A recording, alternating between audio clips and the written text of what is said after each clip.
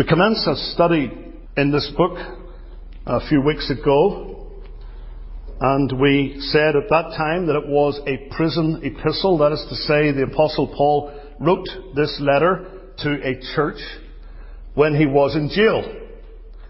And it is interesting how he describes himself as an apostle of Jesus Christ by the will of God. But he also describes himself in another place as the prisoner of the Lord. He could have said he was a prisoner of the Romans, but he was a prisoner of the Lord. He felt that he was there in God's will. He was there not out of God's will, but because God wanted him there. Now, he may well have felt, as sometimes we feel in our lives, that we could be more useful someplace else. He may have felt, I would be far better out of jail, being able to go around with my normal ministry, preaching the Word. But that was not God's will for him at this time. God's will for him at that time was to be a witness for him in prison. But while he was there, he was able to prove that his pen was mightier than his sword, because he was able to write to churches and to individuals and to encourage them in the things of God. And that's what he did here. He's writing to a church. And by the way, this is almost 2,000 years ago. But yet, the epistle to the Colossians is right up to date. Because the things that are taught here in this epistle, as well as the rest of Scripture, are relevant to us, to our lives. God is saying something not just to the Colossian church, which was located in a particular place in Asia. It was one of 3 cities that were a triumvirate that Paul had ministered to remotely: Hierapolis, Laodicea, and Colossae. But even though these words were written to that church in that time frame, at that locality, in that geographical location, these words are for us. And we have to understand that when we come to the Scriptures. What is God saying to me from this portion of His Word? Obviously, you look at this first chapter. Paul introduces himself. Today, if you're writing a letter to somebody, you put your name at the end. So you have to go all the way to the end of the letter to see if you want to read it or not. But Paul put his name at the start, so they knew it was from him. Paul, an apostle of Jesus Christ. The word apostle means sent one. So he was sent by God. He was conscious of that he was in the will of God, and he joined his partner's name to that, Timotheus, in ministry. He made the letter to be from him as well. And you'll notice that he addressed it to the saints and faithful brethren in Christ which are at Colossae. Now when he says to the saints, the Greek word here simply means holy ones. There are those in some communions who will tell you that saints are people who have died. They're already in eternity. And that you pray to them and they do favours for you with God. That's not what the Bible says about saints. Saints in the Bible were living people. The saints were actually alive at that time in Colossae. People who were viewed as holy by God, who were being made holy by the work of His Spirit. And they're referred to as faithful brethren or brothers. They were faithful. Faithfulness is a wonderful quality. Sometimes you ask someone to do something, and you know fine well they're not going to do it. You just know they're not going to do it, because there's a track record there. You can remember the last time you asked that person to do something, they didn't do it. Or they didn't do it on time. So you couldn't really say they were faithful. Faithfulness is a wonderful quality, to be dependable. But these people were faithful in terms of their stand for the Lord Jesus Christ, because they're called faithful brethren in Christ. They were faithful to God. They were fervent and sincere Christians living in Colossae. And I explained that Colossae was a very wicked place. It was a place that was such as some of our modern American cities like Chicago or New York or San Francisco. It was a place of many different cultures that clashed, many different religions, many different ideas. One of the chief ideas that was at work in Colossae was Gnosticism. The Gnostics were so called because they felt that they had knowledge. They had knowledge of secret and spiritual things. You're familiar with the word today, agnostic. An agnostic is someone who says they don't know. They're not atheists, they are agnostics. It's like, I don't know. It has to be proved to me whether it's true or not. But that word agnostic comes from the same root. The Gnostics were people who thought they did know. They knew everything, especially when it came to spirits and angels and God. They had some really weird and wonderful ideas, and they had started to infiltrate the church at Colossae, which was a faithful church. It was a church that had people in it who believed the gospel, but they were in danger of being subverted, of being led astray from that gospel into other belief systems. And of course that's relevant to today, because you have all manner of different thoughts out there. All manner of different views. And many of them are not at all based upon the Bible. They're things that have been thought up by people. And you're going to discover that many of these that are so-called new religions or new thoughts are actually not new at all. They've been in existence for a long, long time, even from the days of the apostles. But when you read this book, I've made this point that it divides very easily into two sections. I like it when things are easily divided up. And Colossians has 4 chapters in the English. Chapters 1 and 2, and chapters 3 and 4. Chapters 1 and 2 go together. They are the doctrinal section of the book. In other words, there's a lot of teaching here. Teaching about Christ. Teaching about salvation. And then you have chapters 3 and 4, which is not so much doctrinal, but the outworking of that in practice. Chapters 3 and 4 are practical. In other words, if you believe the gospel and the truth in chapters 1 and 2, it's going to make a difference in your life, chapters 3 and 4. That's how you read this book. The epistle begins with an introductory salutation.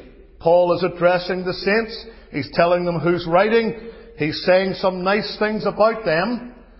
But not just to be nice. He's saying these things because they happen to be true.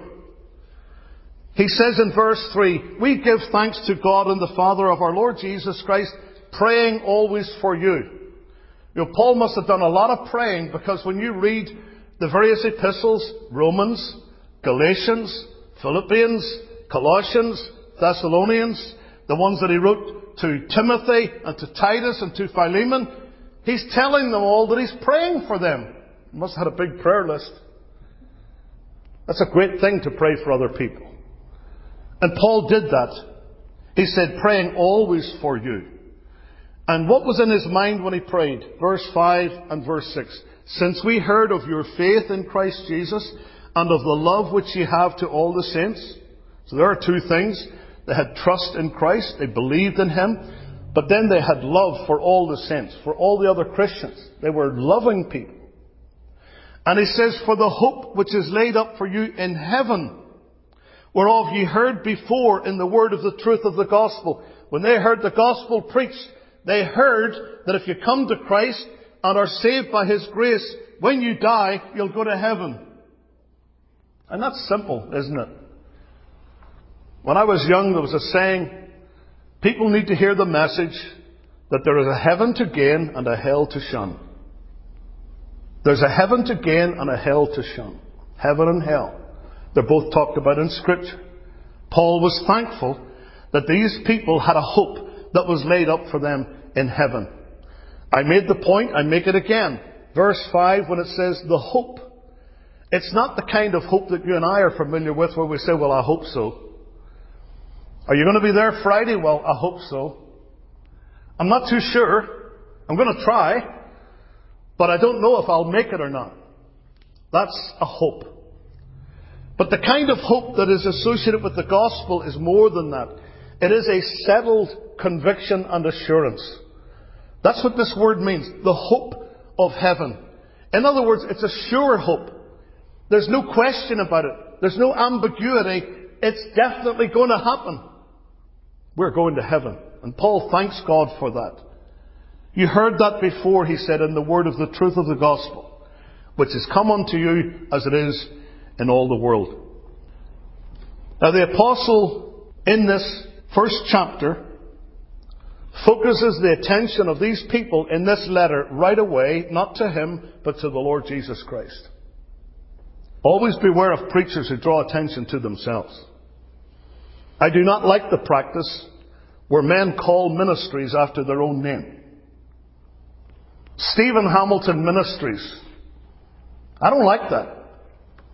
I'm not here to preach about myself. I'm not here to get people's attention on me. I am here, and every preacher who's worth his salt should be there in the pulpit to draw attention to the Lord Jesus Christ. There was a story once told of an auctioneer, and he was going to auction off a beautiful masterpiece painting. It was almost priceless, but it was being auctioned that day. And the auctioneer was so keen that people's attention would be fixed on that work of art that he actually stood to the side in behind the work of art and could just about see the people and no more when they were making bids. And he would respond, so much, any advance on that, so much, and they were auctioning the painting. And someone asked him afterwards, what were you doing? He's standing there behind the painting out of sight. He said, because it's not about me. It's about the masterpiece. It's about the work of the master. The master painter in that case. And it's like that with the gospel. It's not about those who preach the message, though God sends men to preach. It's about the master. It's about the work of the master. It's about getting people's eyes upon him. And so that's what Paul does here. He focuses their attention upon the Lord Jesus Christ. Notice how many times he mentions Jesus Christ in the first 4 verses. An apostle of Jesus Christ, to the saints in Christ, grace and peace unto you from God the Father and the Lord Jesus Christ. We give thanks to God and the Father of our Lord Jesus Christ. And then again in verse 4, since we heard of your faith in Christ Jesus. It's all about Christ. It's all about the Lord Jesus. And so as we look at this portion of Scripture, there are 2 things especially that come before us. I want us to think about them tonight for a few minutes. The greetings that were extended. The first 2 verses show us the greetings that were extended. And we've dealt with that already. The preacher, the partner, Timothy, the people, and the provisions, grace and peace. And then there was the gratitude that was expressed. Paul's thanksgiving, the constancy of it, and the causes of it. Why was he thanking the Lord? He was thanking the Lord for their faith and for their love. But there's 2 things further that I want to deal with tonight. And they are, number 1, the grace that had been experienced by them. The grace that had been experienced by them. The word grace is a really interesting word. If you used it as a mnemonic, you could say grace is God's riches at Christ's expense. Grace. God's riches at Christ's expense. The grace of God is something that is free. It's not earned. The grace of God is something that He freely bestows. You don't buy it. You receive it. You don't achieve it. You receive it. And Paul talks about this grace in verses 5 and 6. He mentions at the end of verse 5, in the word of the truth of the gospel. A gospel, he says, which is come unto you as it is in all the world, he means the Roman world, and bringeth forth fruit, as it doth also in you, since the day ye heard of it, and knew the grace of God in truth. Ye knew the grace of God in truth. Now notice how Paul talks about the gospel. And the gospel is simply a word that means good news. And you can take that as gospel. It's the good news. And he speaks about the gospel, referring to at least 5 things briefly. Look at this wonderful message, the gospel. Notice the reliability of it. It's called the word of the truth of the gospel. Verse 5. The truth. The gospel of Christ is true. Now there are some who will tell you that it's not. There are others who will preach a different message altogether. But the gospel of the Bible, the gospel of Christ, is true.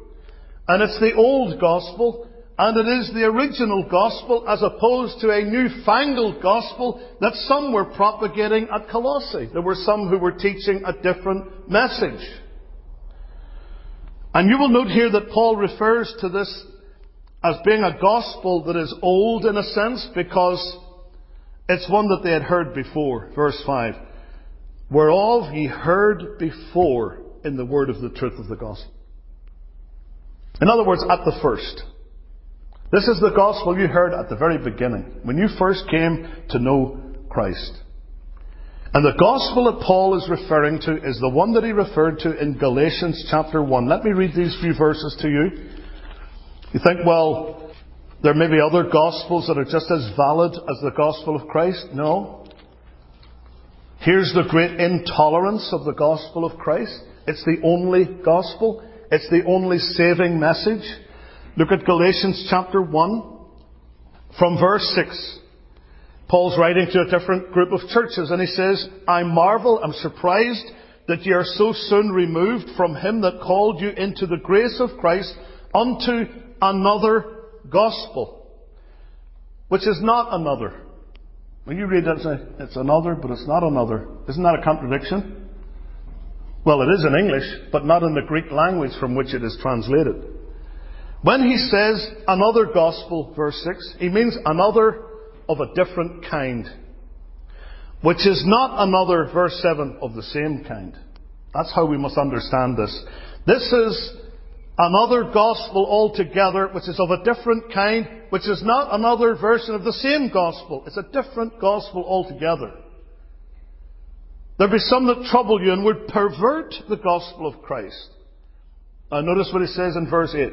But, though we or an angel from heaven, even somebody as beautiful as that, an angel, whose word you would automatically accept. You say, well, he's an angel, isn't he? He's going to tell me the truth. Paul says, if I were to do this, or even an angel from heaven, preach any other gospel unto you than that which we have preached unto you, let him be accursed. The word in the original, the Greek there, is the word anathema. It literally means to be damned in the lowest hell. Wow, this is strong, isn't it? This is really strong language from a preacher. He says, if anybody preaches any other gospel than the one that I have preached, let him be damned in the lowest hell. That's how serious it is. And then in case you didn't get it the first time, he says in verse 9, as we said before, so say I now again. If any man preach any other gospel unto you than that ye have received, let him be accursed. Same word, anathema. Let him be damned in the lowest hell. You mean, preacher, you believe that somebody who doesn't believe the same gospel that you preach is going to hell? That's exactly what I believe. That's exactly what I believe. And it's not true because I say it. It's true because that's what the Scripture says. This is God's Word. I'm not going to argue with the Lord. See, Paul's concern was for the reliability of the gospel, for truth, for the truth of the gospel. I want to tell people the truth. I would never want anyone to come to me and say, you didn't tell me the truth. I stand before God and I'm lost. I'm going to go to hell because you didn't tell me the truth. Somebody in my next door, we love our neighbours, by the way, but if our next door neighbour, his house went on fire, and I was to say to my wife, look, their house is on fire, but let's not bother them. Let's not bother. I don't want to wake them up in the middle of the night. Let's just let the fire rage. Would I do that? Of course I wouldn't do that. That's not kind. That's not kind. That's not what you're supposed to do. You're supposed to raise the alarm. You're supposed to tell them they're in danger. You're supposed to tell them you better get out of there or you're going to lose your life. It's the same in preaching the word of the truth of the gospel. These are serious things. The gospel is the only message that will save men and women for eternity.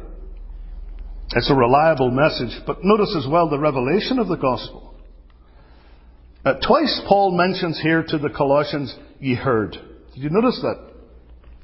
He said in verse 5, whereof ye heard before. And then verse 6, which is come unto you as it is in all the world, and bringeth forth fruit, as it doth also in you, since the day ye heard of it. They heard the gospel. In other words, somebody went to them and told them. Somebody went to them and told them. The truth of the gospel was preached to them. It was revealed to them. And folks, that's the responsibility of Christians in the world. We read in Paul's words to the Romans, Romans 10 verse 17, so then faith cometh by hearing, and hearing by the word of God. Earlier in that chapter he says, how shall they believe in him of whom they have not heard? And how shall they hear without a preacher? How shall they hear without a preacher? That's what inspired missionaries like William Carey, who went from England to India. He recognized in his day there was a lot of trade between England and India. In fact, there was a company called the East India Company that used to trade, bringing tea from India to England and bringing goods and services from England to India. And he said, well, if we can exchange trade like that, can't we take the gospel to them? They're in heathendom. They're worshipping false gods. When a man dies, the widow throws herself on the funeral pyre. There are all manner of heathen practices going on. They need the gospel. And William Carey left his shoe store, he left his cobbler's work, and he went with others to India to preach the gospel. Learning very difficult languages. It took him 8 years before he saw his first convert. 8 years before anybody would listen to what he said. See, the gospel needs to be heard. It's not a treasure to be hidden in the ground. It is a message to be revealed, to be preached. Somebody has to go and tell. Go ye into all the world and preach the gospel to every creature, Jesus said.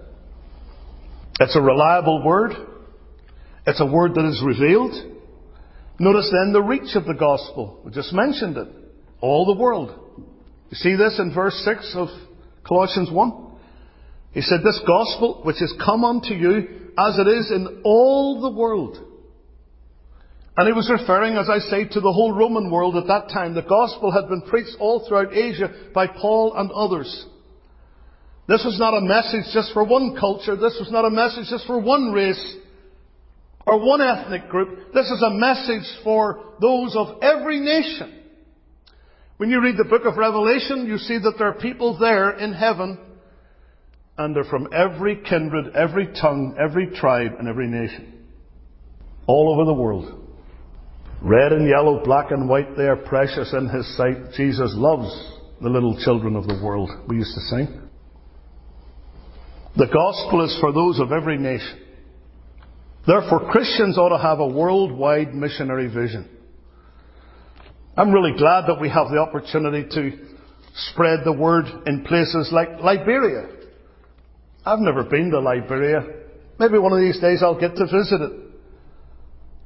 But if I don't, it doesn't really matter, because I visit it every day. On the radio. And people listen. They go around on motorcycles with their transistors to their ears.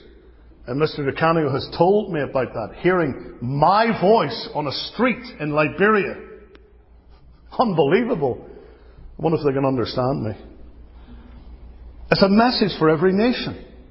Look at Romans 1 verse 16. Here's Paul saying, I am not ashamed of the gospel of Christ. And why would we be ashamed of it? For it is the power of God unto salvation to every one that believeth, to the Jew first and also to the Greek. Doesn't matter about your nationality. Paul says the gospel can be sent to you. We ought to have a worldwide missionary vision. The gospel is a universal message, and men out of every nation are going to be converted by it. And Paul knew by experience that this same message would do the job wherever it was preached. I just read there where he said that the gospel is the power of God unto salvation. I just read an illustration of the great C.H. Spurgeon, who was a Baptist preacher in London at the end of the 19th century. Spurgeon was booked to preach at a big gospel rally in a place in England, a big crystal cathedral known as the Crystal Palace. A place that held well over 6,000 people. And he was going to preach there without the aid, like we have today, of microphones. He just had to depend upon the ordinary acoustics. And so Spurgeon went to visit the Crystal Palace when it was empty. And went up to the place where the platform was going to be, where he was going to preach. And he thought he would test out his voice. So as loudly as he could, he said, "Behold the Lamb of God, which taketh away the sin of the world." And unbeknownst to him, away in the further reaches of that great place, there was a workman doing some repairs that day. He heard that word, and as a result of hearing that text, he was converted. Oh, the power of God's word. When the Holy Spirit takes that word and buries it in someone's heart. And that brings us to this thought, the reception of the gospel. See, Paul said, it's something that you heard. But then in verse 6 of chapter 1, he says, which is come unto you as it is in all the world, and bringeth forth fruit, as it doth also in you, since the day ye heard of it, and knew the grace of God in truth.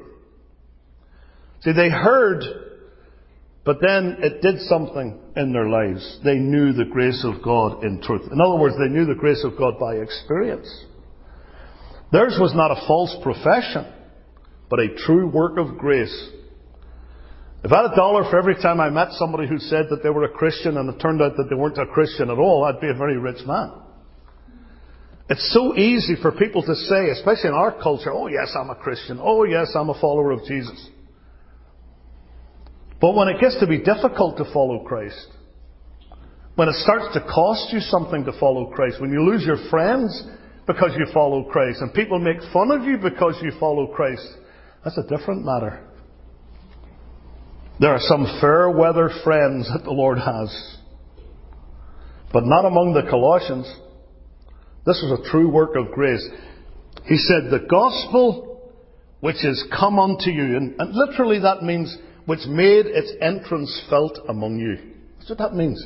It made its entrance felt among you. In other words, the gospel went to work in your lives. The power of the gospel message was experienced by you. It overcame your rebellious heart. It melted your opposition to God and to Christ. You were saved.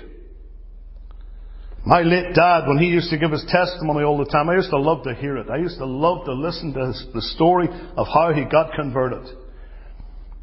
It was quite amazing. My dad was a man of the world. Big time drinker and all the stuff that goes with it. My dad was not in any way, shape or form a religious man. He was very irreligious. He told me they had a most filthy tongue. I couldn't believe that. I never heard my dad ever utter an oath. I never heard him use bad language of any description. Ever. Yet he told me before he got converted, every other word was like the F-bomb. All the time. But God did a work in his heart. And the night my dad got saved, he talked about it many, many times. He was in a service with a whole bunch of religious people. He wasn't religious himself, but he found himself in that meeting. And he said when he heard the gospel preached, his heart melted. The tears came to his eyes. He began weeping uncontrollably in that seat. And he said he realized that night, as he had never before, that he was a guilty, hell-deserving, rotten sinner. who was definitely going to split hell wide open if he died. And he needed God's forgiveness. And he sought it that night and he found it. And his life was radically changed. See, the gospel made its entrance felt in his life. And I'm ever so glad about that, because I was born then into a Christian home. Paul is seeking here to show these Colossian people how foolish it would be to abandon such a powerful message as this. Why would you want to go after some other false message when you know the great effect that this gospel of Christ has had upon you? There's no other message like it. There's no other effect like the effect that comes upon your life when you feel the power of the gospel. And that brings us to this, as well as the reception of the gospel, the results of the gospel. See that word there, and bringeth forth fruit. Verse 6. It bringeth forth fruit. In other words, it works. The gospel works. He said, this is a gospel that has come unto you as it is in all the world, and it brings forth fruit, as it doth also in you, since the day you heard of it and knew the grace of God in truth. It has brought forth fruit in your life. It has changed your lives. And isn't that the acid test? The results that the gospel message produces in people's lives? Producing righteous and holy living? It changes people. There was a Chinese person once who was visited by a missionary who came to his village. And he said, "Sir, have you ever heard the gospel?" He said, "I don't know if I have, but I've seen it." He said, "What do you mean you've seen it?" And he mentioned a certain man who was professing now to be a Christian. He said, "The radical change in that man tells me that the gospel is true. I've seen it." You see, the gospel truly received makes a difference in the lives of those that give heed to it. Sometimes people get mixed up when they talk about faith and works. There are religions, there are teachings that claim to be Christian, and they'll tell you that you're saved by works. You're not saved by works. You're saved by Christ's work. But if you are truly saved, it will result in works of righteousness in your life. See, you have to get the cart not before the horse, but after the horse. You come to Christ, that's faith, and then you live for Christ, that's works. But the works don't save you. I'm not saved because I live for the Lord. I'm saved because the Lord saved me. And then I want to live for Him. I want to be different. I don't want to sin any longer. Do I sin? Yes, I sin. And I feel bad about my sin. And I repent of my sin. And I want the Lord to forgive me for my sin. Because I know that I've done or said or thought something wrong. But that's works. And James chapter 2 puts it like this. James 2 verse 17. Even so faith, if it hath not works, is dead, being alone. Well, what does that mean? If faith hasn't got works, then it's dead, being alone. Does that mean that faith alone is not sufficient to save you? No, it doesn't mean that. What it means is that faith, if it's true faith, will not remain alone. It will always be followed by evidence. You know that somebody is alive because there's evidence that they're alive. There's breath in their bodies. Sometimes a person will be in an accident or some kind of a tragedy and they look like they're dead. And there's an old trick where you could take a little vanity mirror and put it under their nose or under their mouth, and when it starts to cloud over a bit, you know that that person is alive. Because there's breath in their body. There may not be much of a pulse, but there's a faint pulse. There's life there. Life is always something that is evidenced. Fruit. You know, I've learned a lot about gardening. I'm not a very good gardener. But I know this. If there's no root on the plant, there's not going to be any fruit. Sometimes you see something laying there in the garden, it's dead. And then you look and you realize, oh, it's been pulled up by the root. There's no root. No wonder it's not growing. There's no fruit where there's no root. But the Lord Jesus said, I am the vine, ye are the branches. Every branch in me that beareth fruit. Every branch in me that beareth fruit. See, the Lord has taught us in His Word about fruit bearing. And one aspect of the fruit bearing among the Colossians is seen here in verse 4 and in verse 8. He said, since we heard of your faith in Christ Jesus and of the love which ye have to all saints. So there's evidence that they were truly saved. They now loved the people of God. Before, they had no time for Christians. Before, they wanted nothing to do with the company of God's people. But now, they love God's people. That's an evidence. That's fruit. But also in verse number 8, who also declared unto us your love in the Spirit. There it is again. The love that they had. They know that they are Christians by your love. That's what Jesus said. By this shall men know that you're my disciples if you have love one for another. Does that mean that we always agree? No. I've talked a lot in the past about my 3 siblings, my 3 sisters, 2 older, 1 younger. They all knotted my rope in different ways when I was growing up. The bigger ones who thought they could boss me about instead of my mother. The little one who gave me trouble because she just was trouble. But we love each other dearly. Sometimes we didn't agree. Sometimes we fought like cat and dog. But nobody ever doubted the love that we have one for another. That's how it is in the family of God. We don't always agree on everything. We don't always see everything the same way. But they'll know that we're Christians by our love, by the fact that we love one another. And the Bible says this, that love covereth a multitude of sins. There's a lot of things that you can actually almost ignore because of love. There's a lot of stuff we can put up with if we love a person. And Galatians 5 tells us the fruit of the Spirit is love, joy, peace, and so on. The fruit of the Spirit. That's what Paul is referring to here. So these people had definitely experienced the grace of God in truth. I'm not going to be able to go into my second point tonight about the godliness that was exemplified, but I just want to labour this for a moment. These people had definitely experienced the grace of God in truth because the evidence of it was there in the bearing of fruit. How fruitful are we in our Christian lives?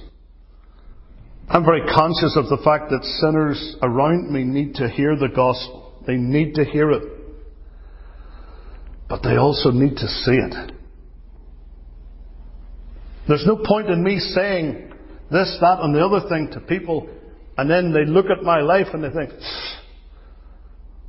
that guy's a fraud.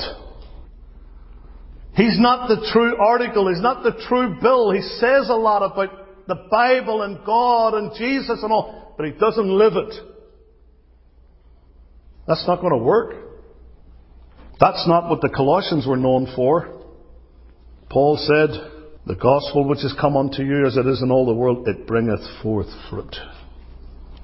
What a wonderful thing that is, to be like those who are spoken of in Acts chapter 4 verse 13.